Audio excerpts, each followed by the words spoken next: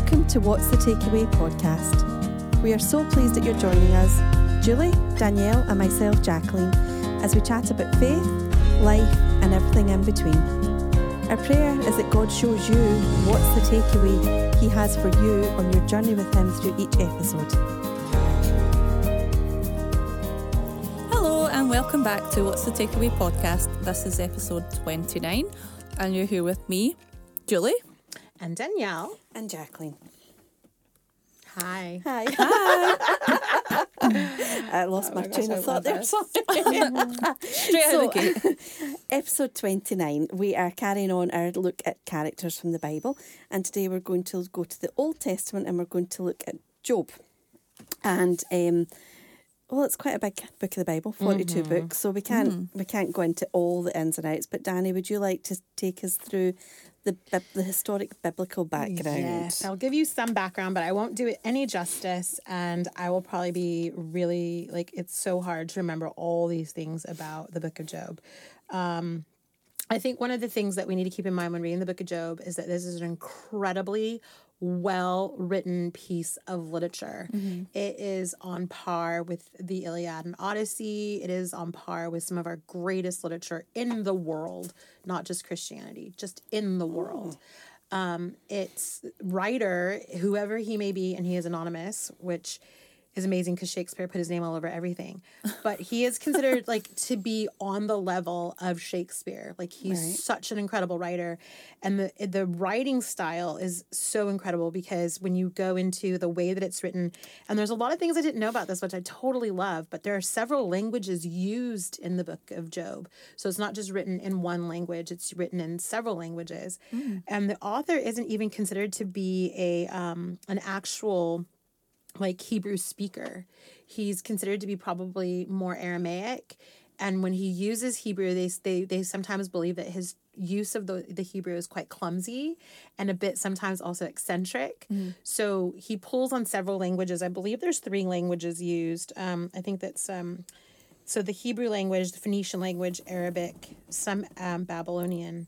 So there's definitely a mix of languages in there. And I think what we're going to find out is the dude who wrote this book is really smart. He's a total intellectual, totally intelligent, on the par of Shakespeare. And what I love about that is I even think the way in which the book of Job is written. So go read the book of Job. You might feel overwhelmed, but hang with it. Remind yourself it's poetry. Okay. It's poetry and storytelling, but it's so beautifully written as such a piece of work that the guy who wrote it had such a massive knowledge. He's actually considered a polymath, which means he had knowledge of every subject, language, how to write, animals, the universe. Maybe he was Leonardo da Vinci of Christianity. I'm trying to find a way to describe his deep knowledge.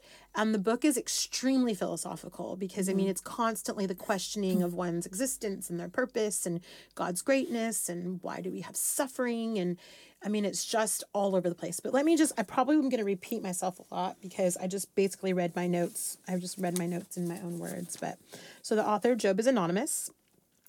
Job does not seem to be an Israelite because he is said to be from the land of Uz.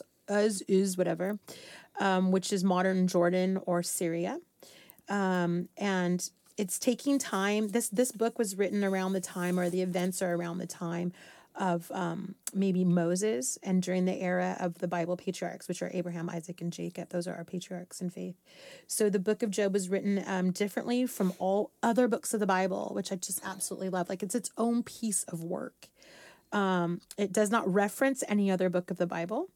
And it took place long before. And the reason why it doesn't reference, they think, is because it took long before any other book of the Bible was maybe written.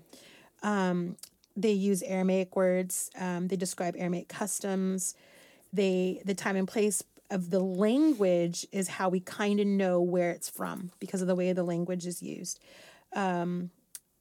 It's a super literate book. It's considered to be highly literate. I can't talk enough about, as a classical piece, what it brings to the world. And it's so crazy because the things that we do read and we call these masterpieces, the reality is this is truly a masterpiece. I mean, we know the whole Bible is a masterpiece, but this is a literary masterpiece. Paul was a great writer too, by the way. Let's never, ever underestimate the quality of writing that the Bible gives us on an intellectual level, because we as Christians try not to overly intellectualize the Bible because we want to make the cookie jar accessible to everybody to get a cookie. But the reality is it's an actual piece of work. And it is what it is in society, even just in secular culture, because it does have such a historical necessity to how history came about and what the timelines of life and history.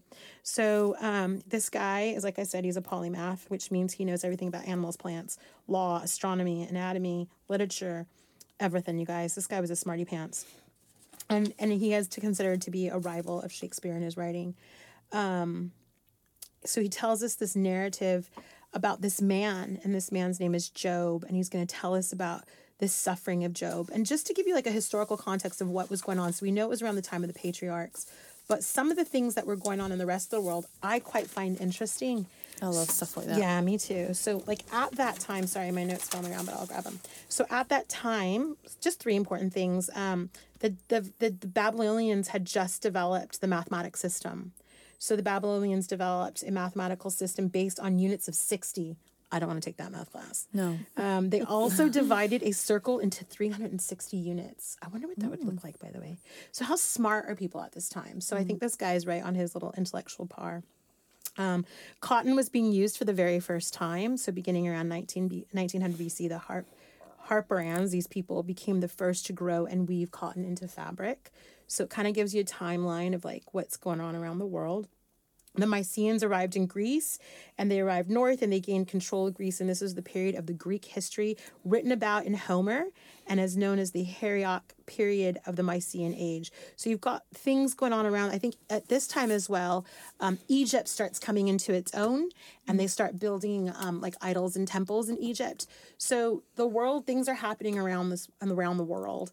And this man writes this beautiful poem about a guy named Job from Uz. That's your history.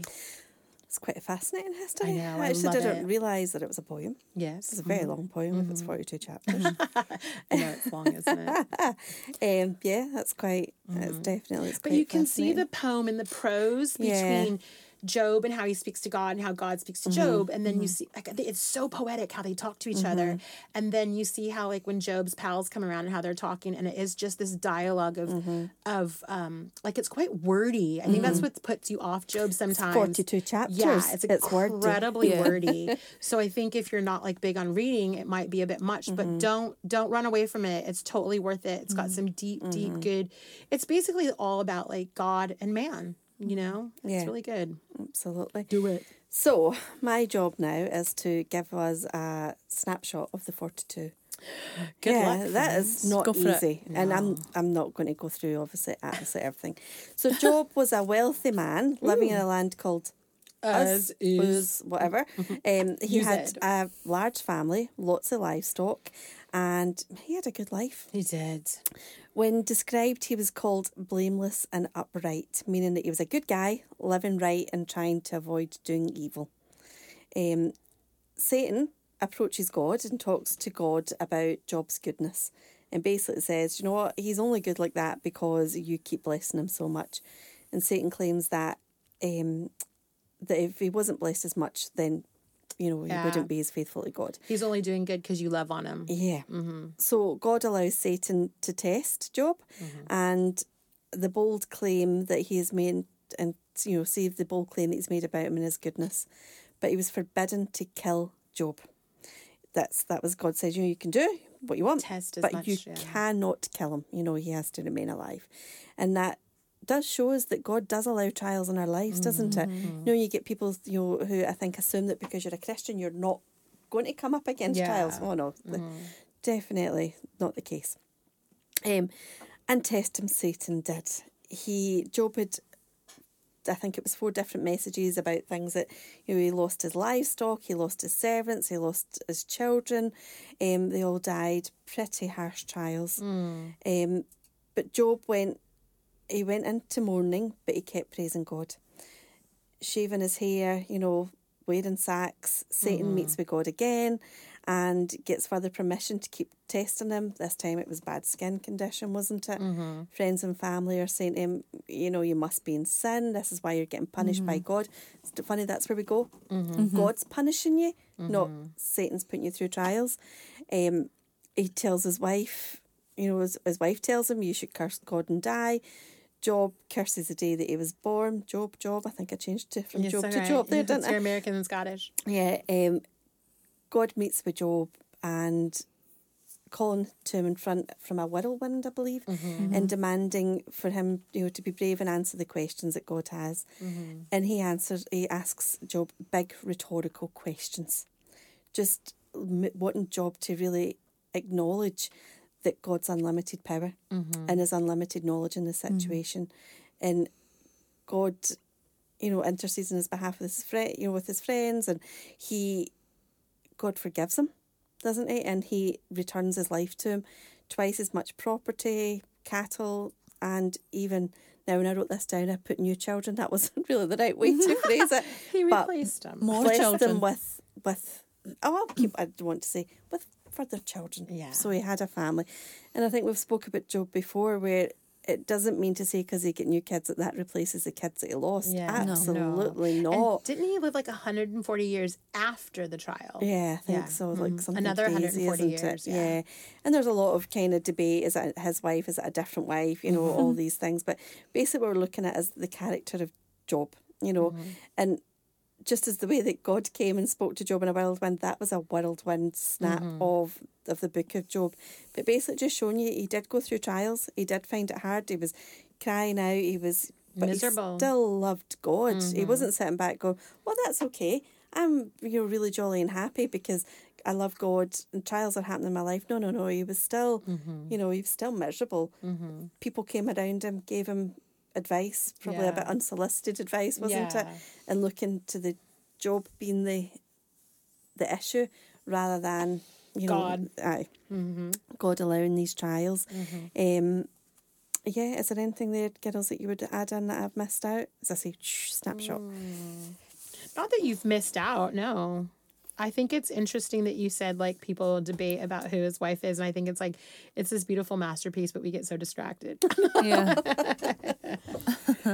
Yep. Okay. So Julie, we've had the biblical background. We know it's a beautiful piece of poetry. We know that Job went through so much. Actually, when I was reading about Satan speaking to God, is it the screw tape letters? Screw tape letters, yeah. Which are take a wee while to get your head round them, don't they? But it's like written about Satan and his demons, about how they're wanting to pull people down. That's kind of, like Satan going from speaking to God back to his lair and going, this is what we're going to do to Job. That's what I see there. Yeah, but the screw tape letters definitely take a while to it messes with your head a little bit. I remember really reading it as a teenager and I had to stop because I was like, this is like... One of the things you could do to understand the screw tape letters better is to listen to them on because they're actually radio messages that C.S. Lewis gave on the BBC. Right. So I think you can access those probably somewhere on the BBC website, because having him tell you the story is much more different than trying to read it. I'm going to do that. Yeah. Yeah, they're quite fascinating. So good. But I think it's good to kind of see, that a spiritual they battle. are. Yeah, absolutely. Anyway, sorry, Julie, if I come to you, if you can give us, how do we apply to our lives today? I think we can sometimes allow our circumstances to colour our view of God, make us doubt God's goodness. But Job didn't do that. And, God has a different perspective of the world and a depth of knowledge about our part in it that we could never, ever understand. Like, it's just, like, mind-blowing. And like you were saying, suffering is a part of life, and Job did experience a lot of it in quite a short space of time, I think, wasn't it? It wasn't like a long drawn out. That part, it's like one passage really where he goes through all of that, it's quite intense. But he does remain faithful. However, he also does challenge God and question God, and God responds to him by revealing just the depth of his wisdom through these beautiful poetic descriptions of creation. And Job has this eye-opening moment where he's just deeply, deeply humbled. And, you know, I think sometimes it can be like that for us as well when something happens and we realise just how great he is. Not just his great love for us, but his wisdom is just unfathomable. It's like a mystery even to us, and that's humbling when we think about just, like, there aren't any words for it, really. When I was preparing for this episode, I watched the Bible Project video. I don't know if you watched it, on Job, and they ended with this sentence that I really liked, and so I wrote it down. They said, the book of Job invites us to honestly bring our pain and grief to God and trust that he cares and that he knows what he is doing. You know, all the back and forth with Job's friends that got him nowhere. Just go to God. He went to God. He was honest with God. He asked God, you know, the things that were really on his heart, and God opened his eyes to the expanse of his wisdom. That must have been mind-blowing, that experience, that conversation with God, just having your eyes open to see, really, we have no idea. Like, we just would never be able to comprehend. And so we can trust that he definitely knows what he's doing. And we don't always have to know even a small part of what that is, but we can trust him. Do you ever feel like when you're questioning something that's happening that you do just hear kind of God going, have I ever let you down? Yeah. Have I ever? So, you know, it's like that kind of rhetorical question, isn't it? Where, all right, no, wait a minute, it just makes you think. And, you know, it's not just for people in the Bible, you know, that God's there to converse with, is it? And we have to just know that God's there throughout it all, but at times he is allowing the trials. Yeah. He is, as much as it might hurt or it might feel rotten, but he'll be there. Yeah, and I love that his grace allows us to question him. His grace allows us to come and be honest. And, you know, he doesn't even directly answer Job's questions.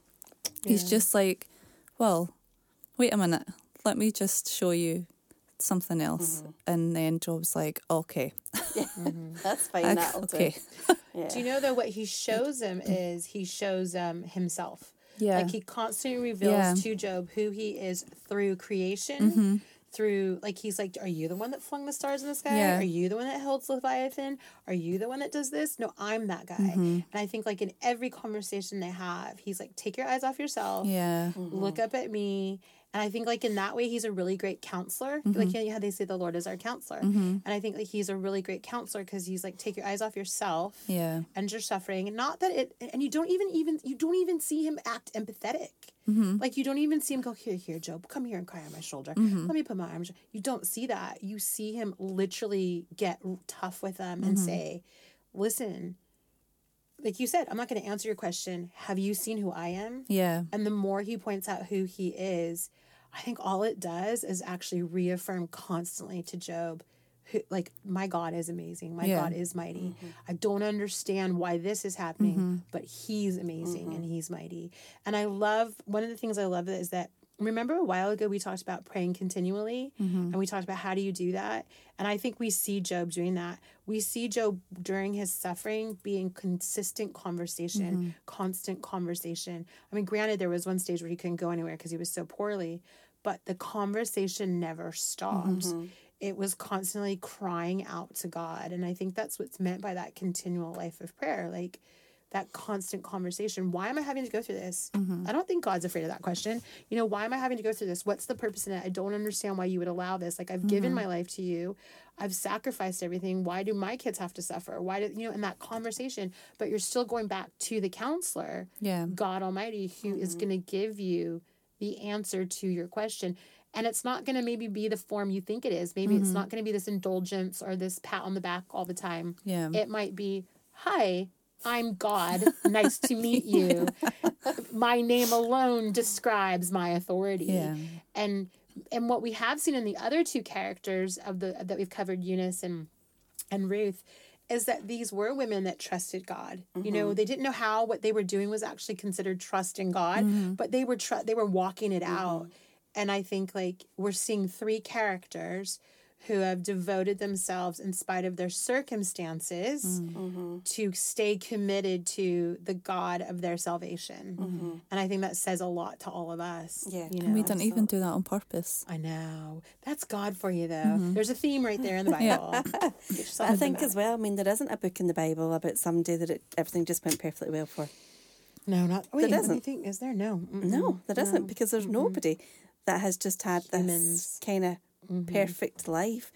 And again, God shows us how people are in hardships and he can, you know, redeem them out of it. Yeah. You know, you might still, if we look at Eunice, like we looked at last week, you know, she was still walking that Christian walk. Of course, yeah. But she still had trials. Job is still looking to God still. Yeah. Naomi was miserable, but still God's daughter. That's you know? it. But, you know, Job here's shaving his hair off and crying and cursing the day he was born.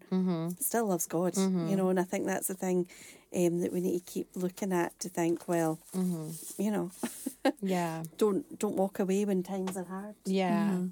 Absolutely. Anything else that you would like to add in there about the book of Job? I think there's a lot right there. I know this is going to sound really corny, but will you allow me to be silly? Yeah. Don't stop believing. No, but Graeme might cut that out. Right, Graeme. No, but I honestly was like thinking like that, like what we see amongst these 3 characters over the last 3 weeks is a determination in spite of their circumstances to stay devoted and believing in God. Because listen, there's so many times, like, so when I got saved when I was young, I got saved, and I am not exaggerating when I say this. Most of the community that I grew up with in my salvation, plus my Bible college years, are no longer walking with God. They have just chosen to walk away, deny Christ, like overtly be apostate, like overtly, not covertly, overtly make a public statement that I am now apostate. You know, I'm not walking with God anymore. And I think like, what stops us from walking with God? Like, we can struggle and walk with God. Like, you can have doubts about God. You can have doubts about faith. You can try to be figuring out how God feels about certain things in the scripture and still have a really good relationship with him. Because at the end of the day, none of us are ever going to have all the answers. And so I say, like, no matter what you're going through, no matter how dark it is, no matter how bleak, no matter how like God seems foreign to you, because there are stages in my life where like I'll be really blunt and I'll be really honest right now. I totally struggle with the biblical view of sexual identity, because I know that God does love everybody and he made everybody, but I also know that God has a structure for living in life. So how do I make these two come together? Do I just say I'm going to be inclusive of everything? No, I have to struggle with that. I have to wrestle with that. And it might alienate me from certain communities, but I'm not going to stop loving God over it. Like, I'm not going to run away from God. I may not have all the answers as to how creation happened. You know, there are some people that believe in creation came through evolution. There are some people who believe that creation came through this, or they believe it's 7 days, they believe it's 1,000 years. Whatever it is, I'm not going to stop believing in God because I don't know what day the whole thing started. You know, and there are people that I know who have abandoned their faith for those types of things, but they've also abandoned their faith for like, there's no historical, proper, true references. And then there's science, who like, you know, you've got people like Dawkins coming, who's like not even a good example because he doesn't even make a good argument. But nonetheless, you have people coming against faith in the field of science. You have people coming against faith in the field of psychology, whatever it is. And always there will be someone to challenge what you believe from the outside of the world, okay, from the world. But then you have your own doubts, your own fears, your own anxieties. What happens if you have a relative who is choosing to live a lifestyle that you don't necessarily believe is biblical? Do you just walk away from your faith because of that? And you go, oh, I'm just going to accept that on. No, you have to battle through that. You know, we've battled through children being disabled and having learning disabilities or difficulties. I'm not going to walk away from God. Like, my dad was like, how dare God give you that problem when you've given him your whole life? Well, who am I that what does the scripture say? It rains on the righteous and the unrighteous alike. Like, who am I that I would think that I am above any suffering or any difficulty as a born again Christian, any trial, any struggle? So whatever it is, like, you're fighting and arguing and gnawing at, you take that to God and you go through it with him. And what I guarantee will happen is you will become like the author of Job. You will have insight and understanding, but then you will be like Job and you will have that devotion and that trust. And I do think in the end, your blessing will be greater, not necessarily in physical wealth, but you as a human being will become a better Christian than what you were when you started out. I think for people when they go through struggles, the easiest thing is to turn their back on God. Amen. And blame God. Amen. And say, well, why did you give me a child that's going to need extra care and attention? Why? But what we have to remember is God sent his only son to die on the cross for us. Amen. So, it's not as if he's going, well, I'm doing that because I don't love you, or I'm, it's such a hard thing, isn't it? It really is. And there's so many different things that we come up against in our life that really, it's so easy to worship and praise in the happy times, isn't it? When the sun is shining, when the birds are singing in the trees, this is great. It's when we get to the nitty gritty, when things get hard. These are the times we should be holding on for dear life. Yeah. These are the times that we should be in our word more than anything else. But in such just the way that our human minds work, they're often the times that you kind of forget about that option in your life. Well, what we do is we start to reconcile and reason within ourselves. We're not told to do that. In the scriptures, we're told to reason with God. Come, let us reason together. Though your sins were as scarlet, they shall be as white as snow. Like what you're struggling with is meant to be taken to God, not away from God. But what we end up doing is, all right, okay, so this is happening. So now I need to know everything I need to know about this subject. And you get so distracted. Like when I think about, looking into the learning issues and stuff, like, and really the process of it is you're finding what it is, then going to people going, okay, this is, this is what fits the bill for my son. But you immerse yourself in that world and you're so caught up in that world that you leave little time for other things, don't you? And I think that it's quite a clever way probably Satan has of, kind of keeping us away. Absolutely. And you go to do, wait a minute, what about that? And you get distracted and you go away and you look at something else, or you start to think that if you're going through a hard time that God has turned his back on you, which we know he doesn't. Yeah. But doesn't mean to say when you're in that hard time that your mind goes to a completely different place. Yeah. But holding on to God in the hard times and having people round about you that will guide you back and not having the people that come around and go, well, you're in sin. And people that you can be honest with. You can say, listen, I'm absolutely struggling with ... And like people that you can be like Naomi. Like you can say, I'm bitter right now. I'm totally bitter and I'm struggling. Or you can be like, I'm in the middle of a like really bad situation.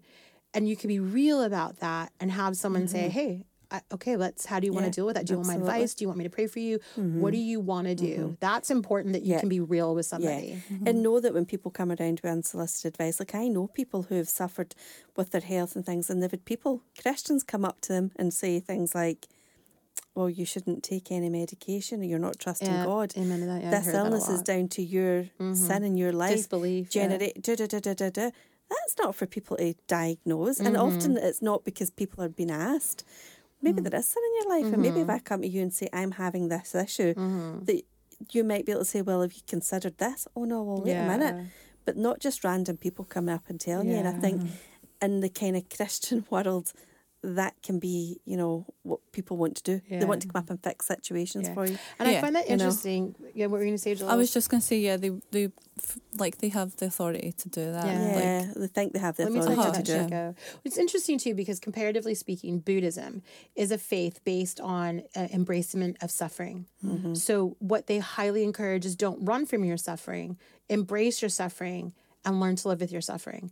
But the funny thing about that is it doesn't matter how many times Buddha says that, Jesus already said that. Like, you know what I mean? Yeah. Like we see over and over from Genesis to Revelation how many times God shows himself to be faithful to us in spite of what we're going through. So comparatively, if the Buddhists, which I get upset about sometimes because I think, listen, if the Buddhists have got it right, what are we doing wrong? But why is it that Buddhists are so willing and carnal, so not carnal, but unsaved people are willing to say, I'll embrace Buddhism, when Buddhism really wants you to embrace your suffering, where Christ is saying, not only do I want you to embrace it, I want you to now actually give it to me. I want you to sacrifice it, because you don't have to bear that by yourself. And I want to be here to help you with the anxiety of it and the stress of it and the worry of it. I want to help you through that. So we have a companionship who bears a lot of the burden, though at times we feel like Job, it's unbearable. But the reality is that we don't go through this alone. And all of the comparative faiths, it's all within yourself, or you have to sort of, like, there's no one to help you, is I guess what I'm saying. And God is, like you said, he died. You know, he died for that, that situation. So we have an amazing faith. First of all, I just think Christianity is like the ultimate. But then we also have an amazing God. You know, like the person that we put our faith in is like worthy. And that's what Job is about. The person, like Job, I am worthy of your devotion. Amazing. Yeah, so much. So Danny's challenge to you is to go read the 42 chapters of Job. The 42 mega. It might take you a year, but do it. That's all I keep saying is 42 chapters. It's 42 It's a bit chapters. overwhelming. Yeah. But do it. Do it. And do the hard things. Yeah, that's it. Let the Bible be your distraction. Oh, I like that. I just coined that phrase right there. Oh my quite gosh. good, I'm going to put that on our, That's I'm gonna two. put that on our social media. Yeah, that's two things. My life Bible book. And The Bible let the be Bible be your distraction. Yes, okay. Danny, what is your takeaway? Oh my goodness, I think I just said it all. I think you did as well. What's your takeaway, Jules? I think I'm challenged to read Job. Because I have tried before and I was like, Do you want me to hold you accountable to that? Okay. And I was like, this is just miserable. Like, it's just so miserable. I didn't even get to the part where God starts showing him all these wonderful things. I was just like, oh, this friends need to shut up and go home. Like, I just couldn't get through it. So I will. You can hold me accountable. Scotland is the first time I've ever heard the term Job's comforter. Oh. I've never heard that anywhere else until I came to Scotland. No, I've never heard it anywhere else. And it's very descriptive, isn't it? You're a Job's comforter. Like, your friends just need to go home, mate. Like, they're not helping. Yeah. Yeah. And sometimes they definitely We're quite don't. good at that in Scotland, aren't we? Yeah. What's my takeaway is I'm going to ask you what you thought of the book once you've read the 42 chapters. All right. Okay. Oh, Lord, am I supposed to ask you every now and then, like, hey, Jules, how's it going, Joe? What chapter are you on? 6 years later, you're going to be like, I'm finally on chapter 42, Remember, Danny. it only takes 72 hours apparently to read the whole Bible. Right. What? Anyways. Yeah. Anywho. Yeah, it's obviously for somebody that's not going to procrastinate and get distracted. Oh, That is something shiny. That is definitely someone who has made the Bible their distraction. Maybe I need to listen to somebody read it. No, you know who's the best for reading the Bible to you, by the way, is Johnny Cash. Oh. Johnny Cash on the Bible, the whole New Testament. No, I'm I going was to... thinking I'm going to... Sushi, what's his name? Nope. Poirot. Nope. What's that Nope. actor's name? I can't remember Yous his are name. both wrong. Who? David from our church. David He from your is church. the most animated person read the That's Bible the thing, I've ever David is met. from your church. Oh, he's lovely. He's such a nice man. Right. He's not Katie, Johnny Cash. Katie that comes to the women's. Oh, I know, but he I is know so David lovely. a little bit. Oh, Katie is lovely. I know really David gets- from when we were teenagers. Yes, he is. I see David right now because he used to wear a kilt a lot. Did he? But when he's I actually said to Colin, we should only ever have him reading the Psalms. That's lovely. He's fabulous. So yeah, we'll get him. I actually think he used to record. I'm going to ask. I think he Graham's used to nodding. record. Graham's nodding. Graham's Yep. nodding, honestly. I'm going to see if we can find He's him. better than Johnny Cash. I don't really know who Johnny Cash is. Graham's saying he is. Graham's saying he is. He's nodding. Yes, he's better than Johnny Cash. David's awesome. Absolutely, he's such a nice man. Who are you going to say, Jules? I can't remember the actor's name. He played Poirot. Oh. David Suchet? David Suchet. Is it David Thanks, Suchet? yeah. Does he read the Bible? Yeah. That would be weird. It'd be a very deep voice. I don't think we're thinking of the same No, person. he's got a wee mustache. Yeah, he has a No, mustache. he's got a deep voice. Okay. Oh no, I'm thinking of the guy from Downton Abbey. Oh, Carson. His voice would be good Oh, in the yeah. Carson Bible. would be so Yeah. good. His would be so okay. good. Yeah. David then Yeah. Carson. Yeah. Okay. I wasn't keen on like Morgan Freeman read me the Bible. No, No. I think I would enjoy Johnny Cash. Yeah. Johnny Cash Morgan- was great. Yeah. I love it. Like I love it. Okay. Do it. Totally digressing. No, not really. We gave you some advice. If you can't read Job, get someone to read it to you. Yes. Or read it in these Yes. different voices in your head. Aye. See? Chapter 1, Johnny That'd be fun. Cash. Keep it Chapter 2, interesting. David from Carluke. Chapter 3, Carson from Downton Abbey. Hey, wait. Have you guys listened to Matthew McConaughey? He reads the Bible too. Oh, you're I don't joking. think I It is could listen to him. mega. I would love that. No. Matthew I would McConaughey. He love reads it. like Corinthians or Colossians or something, and it is so rad. Do you know Because how it's really good. I get him mixed up with Owen Wilson all the time? Oh, yeah, they're I not don't the same think I guy. could listen to either of them read the Bible. I could Owen Wilson definitely is listen to him. Lightning McQueen's voice. Yeah, I don't want to listen to Lightning McQueen reading my Bible. I don't know why I get them mixed up maybe all the the time. kids would like that, but you know. I think I could listen to that. Owen Wilson now. Do you know how many times I've watched Cars? Like, yeah. It's actually, Do you know what would talking be about really cars fun? today Oh, is no, I'm not gonna definitely say a big film in our house. Oh, okay, once we go off here, we can, yeah, you can tell we'll us continue this conversation. Like, Okay. Right. Danny, I don't even know if we did takeaways or anything. Anyway, our takeaway is, We talked a lot. yeah, we talked we a did, lot. we did, We did. took That's away. fine. Yeah, I've- you I've can tell lost us the your plot. takeaway. Listeners, you chime in on the social media and you tell us your takeaways. You know, Yes, people are going please. to come back telling us who they want to read the Bible, not their takeaway. Oh, Just that's to That's go, fine. That's Yeah, I fine. can totally have a That's conversation if about that. If you come back to us and you say you want David to read the Bible, we can get Jacqueline to work on that. Yeah. She can pull like her pastoral wife strings, Oh. whatever those are. Oh, I don't and she think can they- I go, don't think they exist. hey, honey, can you ask David to read the Bible for my ladies on the podcast? Honestly, he's awesome. Yeah. But I'm going to look in. It might be recorded somewhere. Ah. Is it? Graham's nodding, so I'm going to look in it. We 'cause play it's an excerpt Is his next accent time. quite strong like? Yes, and but A little he's bit. just he's got Little bit. such a passion for the Word of God. Oh, like really oratory, right? like really in.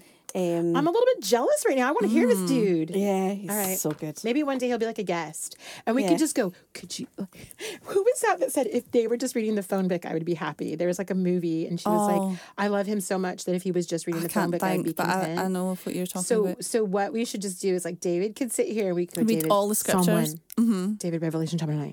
Yeah, David, you do would not Ecclesiastes. fall asleep if David's reading the Bible to Okay, that's rad. He should be a Sunday school teacher then. Right? you. Yeah, Right. he does actually teach at our church every now and again. I've never actually heard him because he's like covers when we're not there. Right. But I've heard he reads the Psalms every now and again in the morning. So anyway, totally digressing now. Right, okay. Danielle, would you like to pray for our listeners, please?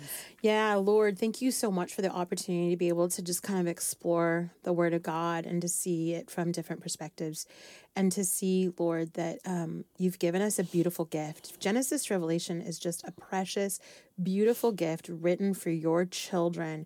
And God, I pray for people out there that are really struggling to get into it, to just really open up to like the first page and just start slowly, not to be, you know, I mean, if you want to be voracious, go for it, but just really to help people build on their faith, Lord, because how do we know what we believe? We know what we believe by hearing it and reading it, God. So I pray for those of us who are struggling to get in the Word. Help us, God. Give us a routine. Give us an idea or a plan. And Lord, for those who are deeply into your Word and are studying it and have become just these great scholars of it, would you, Lord, just continue to bless them and encourage them and give them insight and wisdom. And Lord, thank you for these saints because they're the ones that educate us a lot of times, Lord. I pray for suffering, Lord, that we would not doubt your commitment to us because of our suffering, that we would not doubt your love and devotion to us, because anyone who's willing to give up their one and only child for someone who's half-hearted in faith is the most amazing of all things, God. So we just want to tell you that we love you, Lord, and thank you for seeing us through the trials and tribulations that we have been through, Lord. And I pray, Lord, that you would encourage and lift up those who are suffering right now whether it be a mental suffering, a spiritual suffering, a physical suffering, that you would lift them into your presence, that you would pour out your Holy Spirit on them and give them the grace they need, give them the wisdom they need, give them the friends that they need, Lord, the community they need, that you would minister to them on every level, Lord. I pray for anybody out there that doesn't know you and they're terrified. They're like, who is this God that these ladies keep talking about? What is this that they get excited about? Lord, that you would slowly start working on their heart, revealing yourself to them, taking away the blinders from their eyes, taking away the covering of their heart, the hardness of their heart, and really just touching the people out in Scotland who need Jesus Christ as their Lord and Savior. And that you, Lord, would just open the eyes of this nation, open the eyes of this country, that they might return to the God of the universe and the God who actually has really been faithful to Scotland, Lord. And I pray all of this, Father, in Jesus' name. Amen. Amen.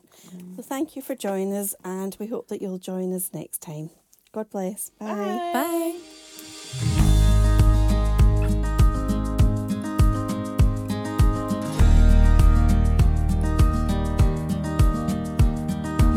We are so glad you joined us for this episode. If you enjoyed spending time with us and think others would too, please would you do us a favor, like, share, and review the podcast. Also, you could leave us a wee message of what your takeaway was from the episode. This helps us get the message of God's goodness out to more people. Follow us on Instagram, Facebook, links in bio. In the meantime, may the Lord bless you and protect you. May the Lord smile on you and be gracious to you. May the Lord show you his favor and give you his peace.